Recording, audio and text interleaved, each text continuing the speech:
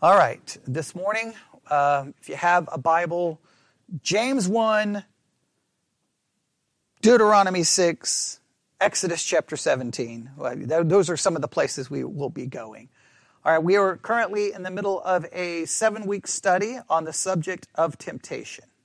So what I want to do is I want to kind of remind us where we've been and then try to at least advance this a little bit. We needed to advance this a lot today. I was going to use Sunday school for this and this hour and this evening, but because of the way things kind of took shape this morning, we changed our focus for Sunday school, which then now forces us to go back to that tonight. So I'm messing everything up the way I've approached this. I should have just probably stuck with this, but we've been working on the subject of temptation. So here's where we've been. We started in James chapter 1. All right, and in James chapter 1, we started structuring a definition of temptation, all right? Because if you read James chapter 1, verse 2, we read these words, "My brethren, count it all joy when you fall into diverse temptations." And we started building our definition of the word temptation, trying to figure out exactly what it is or isn't. And we did so by looking really at 2 Greek words, all right? Now, the first Greek word is used right there in James 1:2. All right? And I don't know if you remember, but just for review's sake, it was this word, if I can get back to it. If you remember, I have it written down, but just so that everyone can hear it. James 1:2.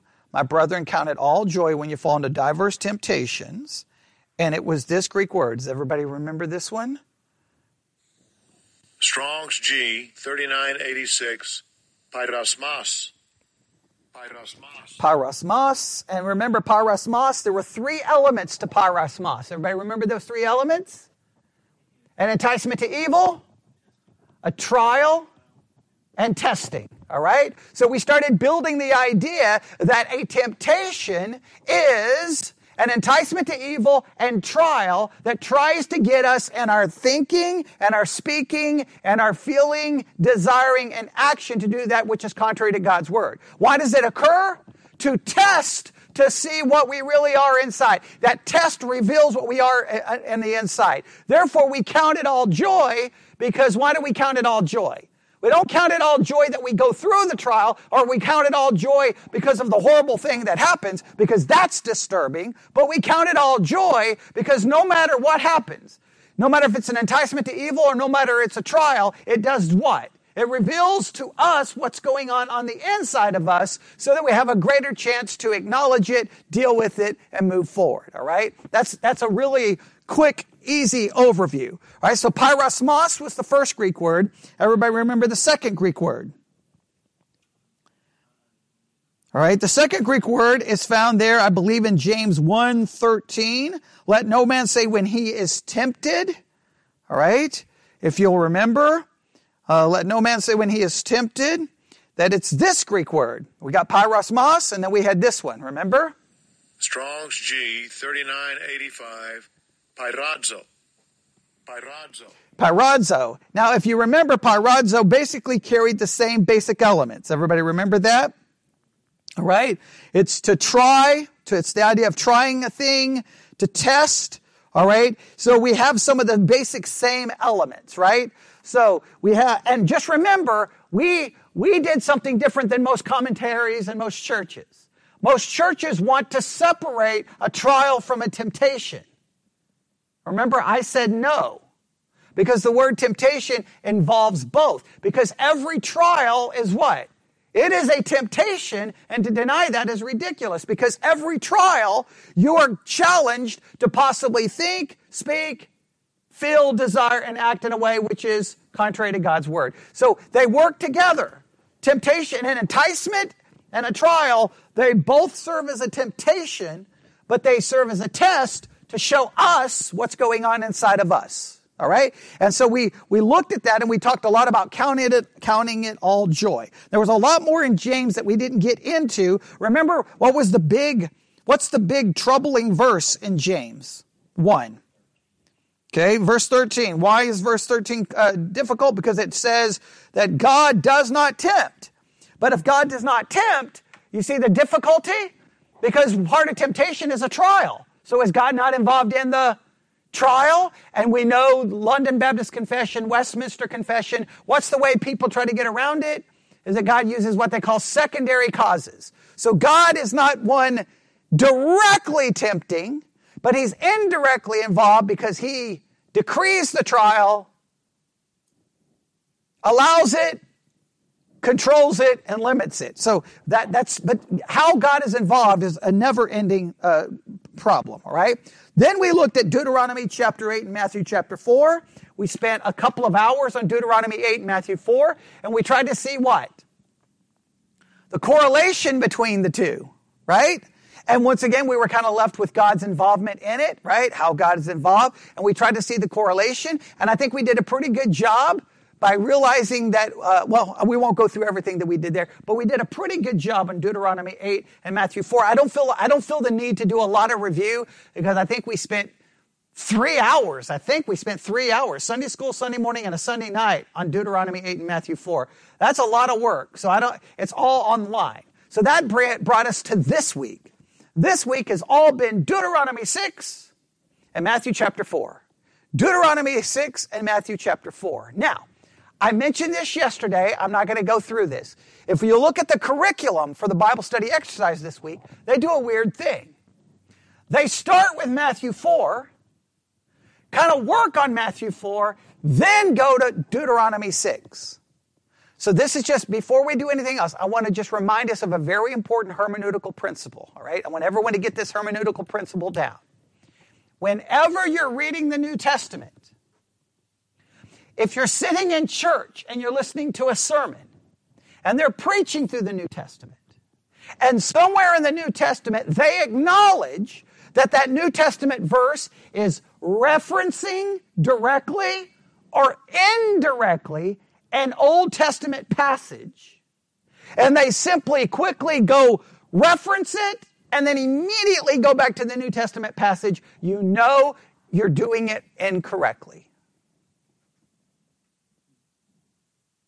Why? Because the minute you know that a New Testament passage is referencing directly or indirectly an Old Testament passage, what does that, if you were to compare hermeneutics to road signs, what road sign is that New Testament text giving you? Okay? Well, I'm going to say a stop sign, telling you to stop and telling you to turn around. And you need to go all the way back to the Old Testament, and then what do you need to do? Not just reference it. You got to go study it. You got to know the who, what, where, when, how. And once you figure all of that out, then you go back to the New Testament. What do we find sometimes when we go back to the New Testament?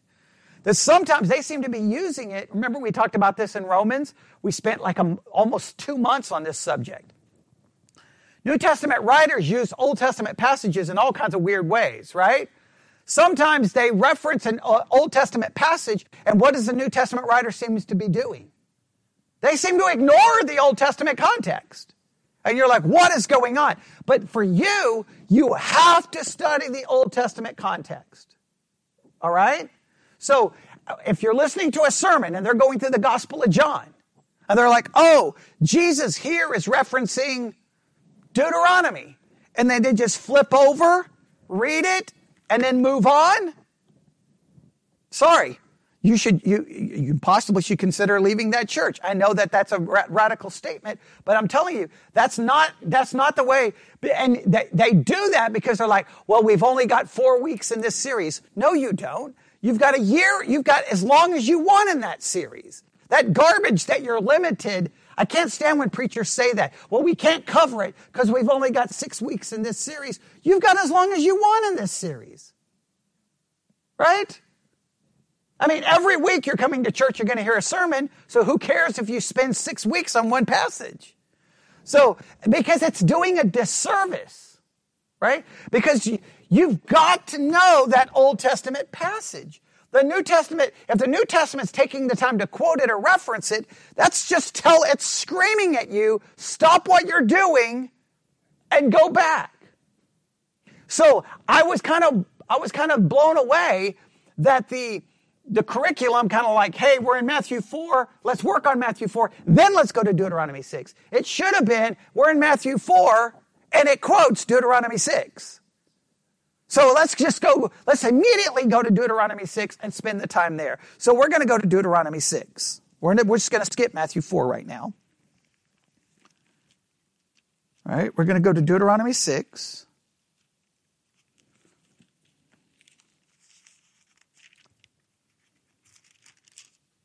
We're going to go to Deuteronomy 6. We're not going to get far, just so that you know. All right? The curriculum wants us to start in Deuteronomy chapter 6.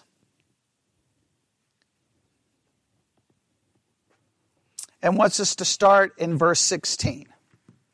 Deuteronomy 6, verse 16. Now we know God is talking to Israel, yes? Everybody understands that he's talking to Israel? Good. Look at Deuteronomy 6:4.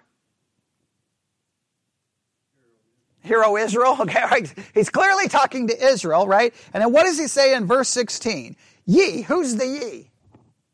Israel. Israel. You shall not tempt the Lord your God as you tempted him, past tense, in Massah. Everybody see it? Okay, now, immediately, one of the reasons I love following a curriculum, the reason I love following other books, is because they take you maybe in a direction you would not go, right? So, for example, we're studying temptation.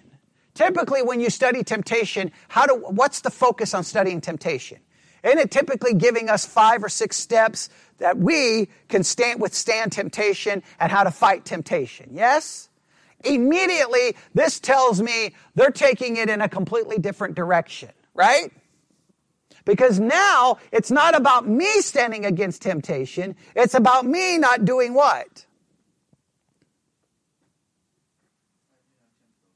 About us. Now, specifically about Israel not tempting God. But if you're going to make it about us, immediately then what happens? We have to consider temptation from a completely different perspective.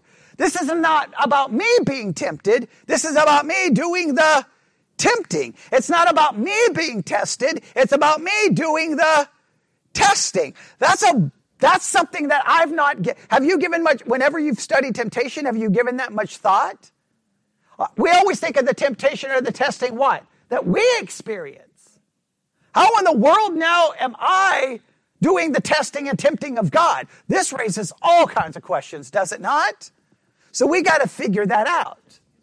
Yeah, we got to figure that out. But immediately, what should this show you? Read the rest of that verse.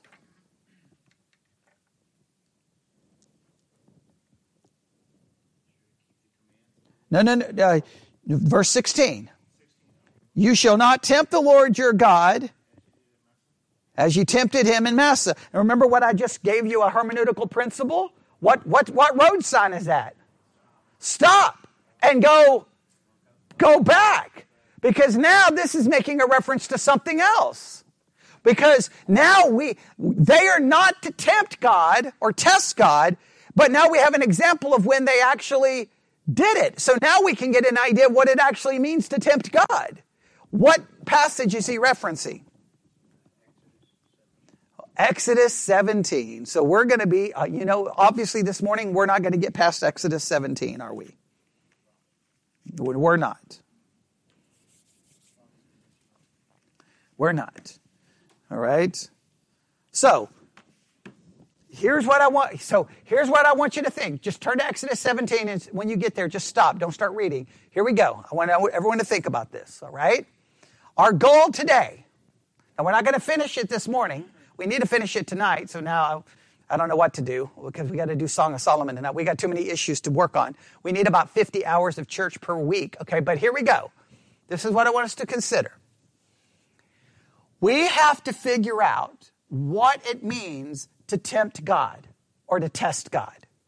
That's what we have to fear. And our study of temptation, we've tried to define temptation, yes. We've tried to understand what it means to count it all joy. We've tried to understand God's involvement in it. We've tried to see the connection between Deuteronomy and Deuteronomy 8 and Matthew 4. So we've worked on all of those. For this week, we have to figure out what does it mean to tempt or try God? Because it's something clearly Israel did, and they're being told to not do it, and it's clearly then something that we need to know what it is, because it would sound like it's something that what we should do. Avoid it. So what does it mean? We could, if I gave everyone a piece of paper, you probably could all have your suggestions of what it is, but I don't know if we really know. So to me, the best way to answer that question is to do what? Go find an example where someone actually did it. But Exodus 17, there's some weird things about this passage that I just don't understand. All right, so you'll see. Here we go. You ready? Deuteronomy, Exodus 17, verse 1. And all the congregation of the children of Israel journeyed. Stop right here. Just make sure we understand. We're still talking about Israel. So just before, this is very important. As much as we need to figure out for us, we have to remember Exodus, Deuteronomy, our primary focus is on Israel, not on us. Everybody understand that? All right, we got to make sure we at least interpret it that way. This is about Israel, all right? So they are doing what? Journeying, right? They're taking a journey from the wilderness of sin after their journeys according to the commandments of the Lord. Now stop right there. Their journeys are following whose commandments? All right, the Lord commanded. Now, remember back to our previous issue, God's involvement. This journey is being led by whom? God. This journey is being led by God. That you can't get God, no matter how much we want to remove God, it's always difficult because God always is doing what? Inserting himself. Right? He's doing the journey. He's commanding the journey. They pitched in Rephidim, and there was no water for the people to drink. Now immediately, what does this tell us? Well, it tells us God led them directly where? To where there's no water. Now, please note how this game is played. I know I'm not saying this makes a lot of sense, but this is how we try to get around it theologically. God's not responsible for the temptation. What's responsible for the temptation? The lack of water. God's not directly doing the tempting. The direct source of temptation is the lack of water. So therefore, God gets off the hook. But do you see how kind of flimsy that is? Because who led them there? Who knew there was no water there? God. Who knew what was going to happen? God, right? So it's still odd. I understand trying to be the direct cause versus the indirect cause to make us all feel better, but okay, all right? Wherefore, the people did chide with Moses. Now, the word chide, let's look up the word chide. What is the word chide? How does the NIV translate it?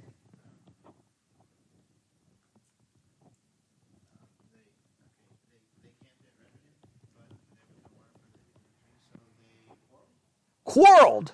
They quarreled. Let's look at the word chide and see all the different ways. We have quarreled. We have chided. All right, let's see what we get here.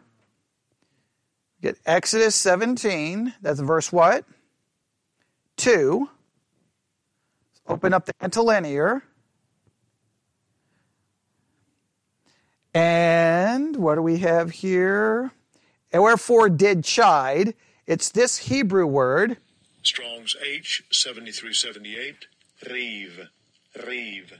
And second entry, ruv. All right. Reeve. I'm glad I listened to that because I would have said it completely different. I would have said reeb. Okay, but it's reeve. All right. So I'm glad I listened to that or I would have said it completely incorrectly. All right. Now, if we look at Strong's definition, it means to what? To toss, grapple, to wrangle, to hold a controversy, to defend, adversary, chide, complain, contend, debate, lay, wait, plead, rebuke, strive thoroughly. Right? In other words, they get into basically what? They basically are ready to start verbally arguing, attacking, wrestling, fighting with Moses. Now immediately, what should be our first thought here?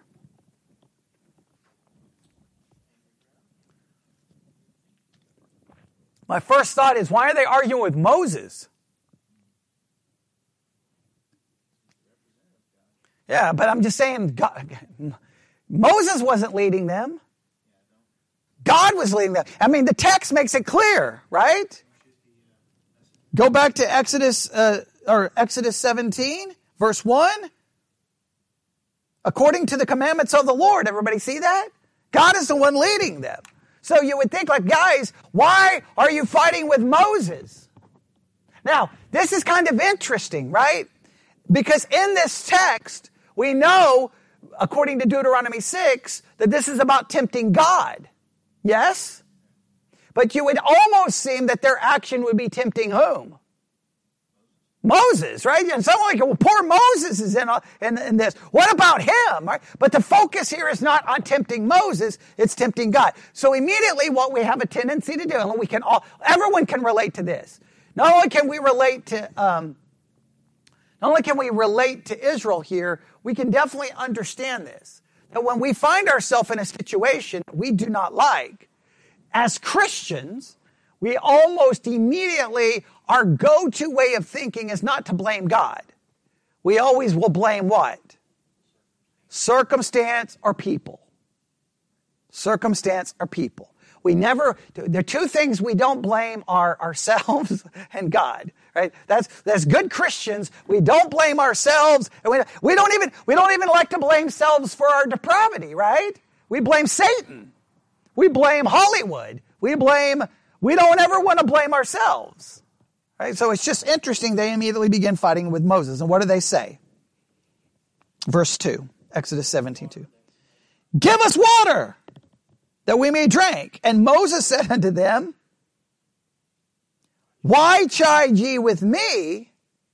Wherefore do ye tempt the Lord? Now here we go. All right. How are they tempting the Lord? What is the word tempt here? Let's look up the word tempt. Let's look up the word tempt. Now, I know those who've been working on this all week, they may have focused on something completely different, but this is what I'm focusing on, all right? All right, verse 2, I'm going to open up the interlinear. Do ye tempt? It is this Hebrew word. Strong's H 5254. Nasa. Nasa. Nasa. Now, nasa is used 36 times, 20 times prove, 12 times tempt, 2 times assay, and 1 time adventure. In its Strong's definition, nasa is what? To test, by implication to attempt, adventure, prove, tempt, try. According to Brown's Driver Briggs lexicon, the outline is basically this: to test, try, prove, or tempt. To test, try, or prove, or tempt. So you got a lot of words there, right? You've got to test, to try, to prove, and tempt. All very similar to what we talked about temptation was in James 1, right? And it's weird? We're flipping it around. We talked about the temptation that we face, right? That does what? Entice, test, or trial, and test. Now, this is them. Are they enticing God? Are they testing God? Are they trying God? Like, it's a roundabout way. Now they're doing it to God.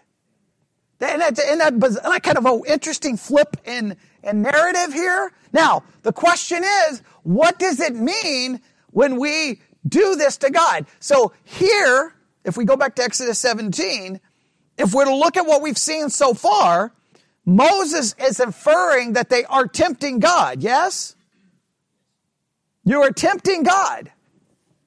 He doesn't say, hey, you're getting close to doing it. He seems to infer, that they're doing it. So based off this, I'm not saying this makes any sense yet, but what would it mean in the context in which we've read? What equals tempting God in this context?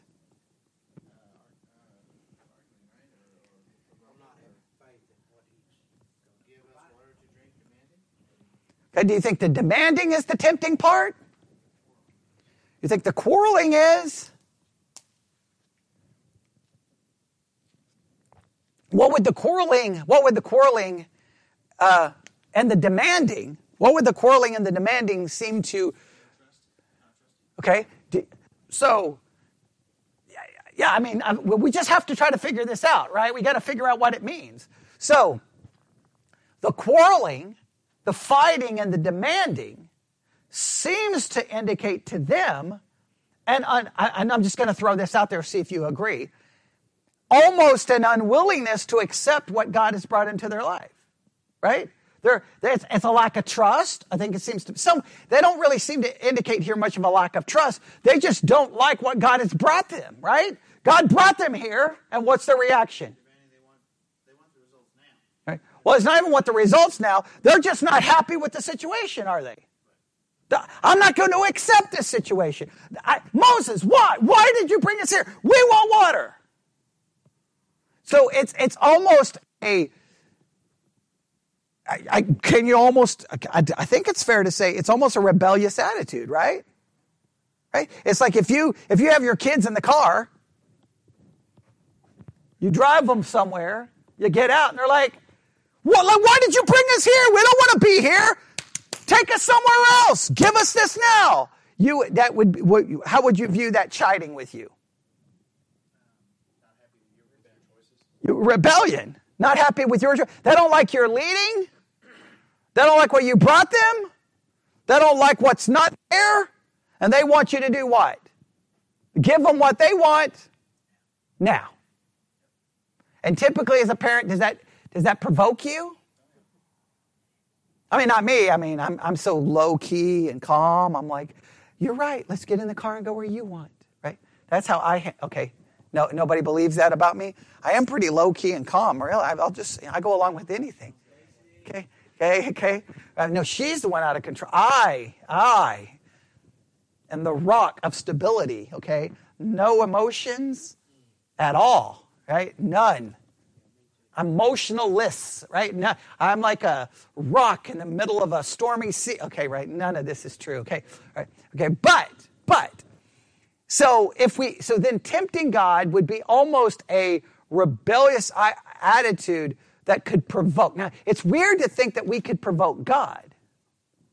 Like, that's hard for me to wrap my mind around, right? So I think what we have to understand is that this is speaking of an action, right, that is contrary to God, but it's utilizing terminology that we can understand from a human perspective. We can all understand being provoked by someone's actions, right? Yes? So it's using that language in a humanistic way, because clearly you can't provoke a God who already knows what's going to happen, right? So we got to be very careful, because you can almost turn God into a human, right? That God's just there going, "Oh, how dare you talk to me that way?" Well, that seems like a weird way to view God, right? Clearly, God's like, "Here you go. There you go." And now their action from a humanistic perspective is I almost want to use the word. Well, the Hebrew word, did it use the word provoke? It did. I almost want to see it as a provoking way, right? Like, because their chiding is really with God, right? So they're argumentative with God, basically saying, "Why did you bring me here? Why did you lead me here?" And look, we've all been there, or at least I can speak in my life. There's plenty of places God has brought me that I don't know why God has brought me there, and it makes no sense from a human perspective. Because we all know that in every area of life, God could clearly have not led them to a place where there was no water. Right? He could have clearly led them to he could have led them to a place, he clearly could have led them to a place where there was water, right? But he clearly led them to a place where there wasn't, and it makes no sense. Because why bring them there? Now, if we go back to James 1, he brought them there, even though he's not directly involved in the temptation, which is, of course, hard for me to wrap my mind. But he did so because he was going to try to show them what? What was inside of them. So as soon as they started feeling that argument, they should have been like, whoa, we got a problem. My attitude is wrong. I'm not submitting to God's will, because if God brought me here, I'm supposed to be here. Why he brought me to a place where there's no water, I don't understand. But they could have approached Moses. Like, do you see the difference in how you could approach Moses? Hey, Moses, we're a little frustrated. We know that God's leading you. Could you figure out and help us understand why we've been brought to a place where there's no water, when clearly God could have taken us somewhere where there is water? Now, it's not our will. It's his will. But we're a little confused. That's far different, right? That's a humbling, questioning, acknowledging what? What is wrong inside of us, right? Right? That's different. Now, I don't always approach it that way, but that's how we should. Now, we can see what happens here, right? And the people thirsted there for water, and the people murmured. Now, please note, seemingly to infer what? What does verse 3 seemingly infers, or at least implies? That they didn't really listen to Moses' rebuke. Why are you tempting me? And what do they continue to do? They just seem to continue. The people thirsted for water. Now, you can't really blame them for thirsting, right? I mean, people get thirsty. Can't blame them for thirsting. All right? That it's always something to consider. We don't know if they were just completely out of water, almost out of water. True. Right, good point. That's a good point, right?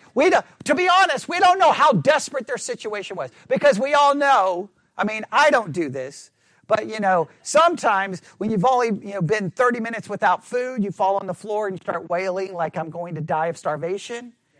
But in reality, you're not really starving, right? I mean, have you ever done that? Like I walk outside and it's, I say it's 170 degrees when reality it's only 80, right? I mean, it's going to be a 90 something today. So, but that you could say that I exaggerate. I mean, I know I don't, but someone could accuse me of that. You're good point. We don't really know how desperate their situation is. We know they want. We don't know how much they need, but we know they want it. So, to be fair, we don't know. But it does raise the question that trusting God or following God is always easy when your needs and your wants are met. The minute God withholds a want, or especially a need, all of a sudden we're like, God, you don't know what you're doing. Like when everything's great, right? When everything's great, but you can withhold certain things. Everyone has those wants and those needs that if they are withheld, they're going to have some problems, right? Your wants and your needs may be different than my wants and needs, but once those get withheld, even though we may not say, God, what are you doing? It leads to some confusion, right? Because your almost thought is, well, God, if you take away the want or if you don't provide the want and the need, what am I supposed to do? And the answer seems to be, do what? Don't tempt God. Submit to God that God wants me in a place where that is hard to say. Hey, I have this want and this need. And God's like, well, that's okay. That's hard for me to say. But they could keep complaining, do they not? All right? And once again, they're still murmuring against whom? But we know ultimately it's against God. And said, wherefore is that thou hast brought us up out of Egypt to kill us and our children and our cattle with thirst? Now, this point, now they're basically saying, well, what are they basically saying? To God. Is God, you made a mistake. You brought us here to kill us. They're calling into question God's covenant, God's promise, God's character, God's leading. This to tempt or provoke God here is they're calling into question God's character, God's wisdom. They're calling into question all of God's attributes. They're calling, obviously, his question into his knowledge, his will, his character. They're going all in. Moses cried unto the Lord, saying, what shall I do unto this people? They're almost ready to stone me. Now, if Moses is accurate, that means these people, really, who are they trying to stone? They're really trying to kill God. Well, not just because he's God's rep, it's because God's the one doing the leading. They're really ticked off at God here. Now listen, I want to make it very clear. I think it's okay at times to be ticked off at God if we are open and honest with it. I think that's kind of in the Psalms, they're called the lament Psalms, where they cry out in anguish. I always refer to the lament Psalms as it's almost a spiritual scream, where we scream. Job lamented with some strong words. I think you're not going to get there's nothing good's going to come if you are taking your anger with God and directing it at someone else. Your bitterness is with God because God put you in the situation. You're not going to get anywhere until you acknowledge your bitterness is with whom? God. I'm not saying that's where you should stay, but you got to just acknowledge it, right? Like, you can look at any situation. I don't know where situations you've ever found yourself, but you can find yourself in situations and like, God, I don't understand why you put me here. It's better just to say, God, I don't understand it, than to say, it's Bobby's fault. Right? It's better to say, God, I don't understand what you're doing. But we never really do that. I don't want to take it too far out of its context, but just for application, because I got an email just, I think, last night. Someone talking about the church they went to, basically full-blown split. They called it like a coup attempt. So, I guess the people tried to take over the church, and it all fell apart, and they had to leave the church. I wonder how many times when there's problems in the church, now just a theory, right? Got to be careful with this, but just a theory. I wonder how many times that our issue, that everyone leaves the church to go somewhere else, but I wonder if the really issue is with God and not with the pastor. Right? Because if you're in the church, because like these people want to go back. Like sometimes our situation, we want to leave our situation instead of stay in a situation, believing that God may have us in this situation for a purpose. Right? Now, I'm not saying that it's always that easy, because someone could teach false doctrine and then, say, well, you can't leave. I'm not one of those to say a person can't. Everyone knows how I am about people leaving. The door opens both ways, right? You can walk in, you can walk out, and I'm not chasing you across the parking lot to beg you to come back. And the reason I'm not going to beg you to come back is because typically to beg you to come back only delays the inevitable, right? So you're free to go. I'm not going to call. I'm not going to bother. I'm just going to let you go because if I beg you to stay, then typically I have to do something to please them, and then either one, then they want more and more and more. But the point is, sometimes I wonder what the problems in church is. The problem is not with people. The problem is someone has a problem with God. I'm not saying that always works, but in this situation, they're blaming Moses, and it's not Moses' fault. Their issue is with God. So I wonder sometimes when we get upset about a situation, we're really upset with God.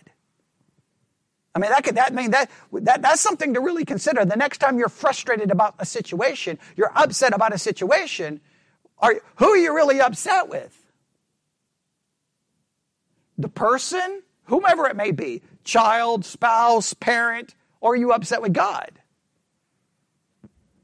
I don't know how to pull all of that in, but at least in this historical situation, they're so mad, they're ready to stone him. Now, this is where the story gets confusing to me. We won't get beyond this. What in the world is going on in verse 5 to 7?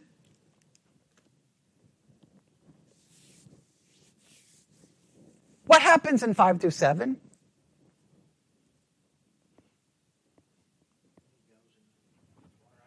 They get water.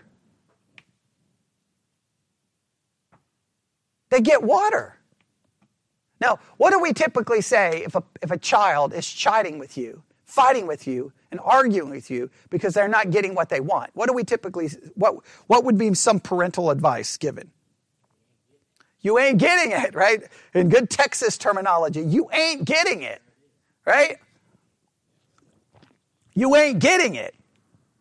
Because we're going to try to teach them a lesson. It's bizarre. Don't tempt God, but your tempting of God gets you exactly what you desired. Isn't that kind of weird? I mean, have you ever read that and stopped and like when I was reading it this week, I was like, God, why are you giving them the water? But what does it seem to indicate?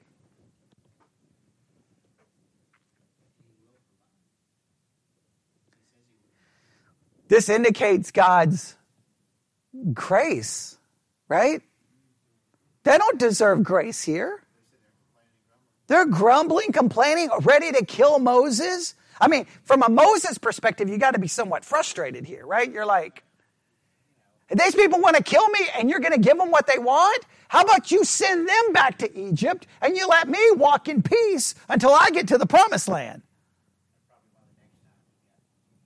Yeah, next time it doesn't go. So let's just read it. And the Lord said unto Moses, go on before the people, take with thee of the elders of Israel, and thy rod where thou smotest the river, take in thine hand and go. Behold, I will stand before thee, that upon the rock in Horeb, that thou shalt smite the rock, and there shall come water out of it. Now, I want to just throw this out there. I'm not going to go far into this right now, but I want to throw this concept out. That rock, that in a sense that is there, is that rock mentioned in the New Testament?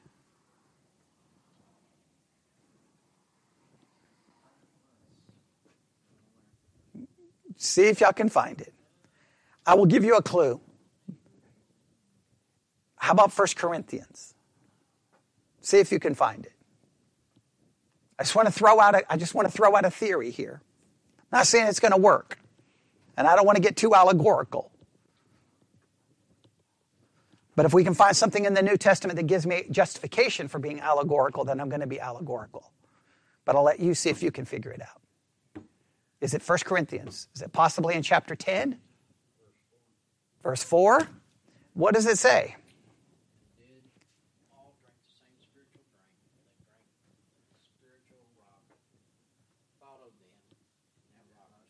Okay, speaking of drinking, what kind of drinking? Spiritual.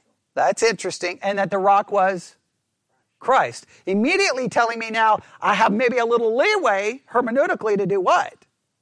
Go look at, remember, whenever we talk about possible allegory, what's my argument always? I can't make it allegorical unless I'm given some direction. Here I'm given a little bit of direction. So think about this from a pitch. I'm just going to end with this. I know we didn't get very far, but I want you to think about this allegorical, right?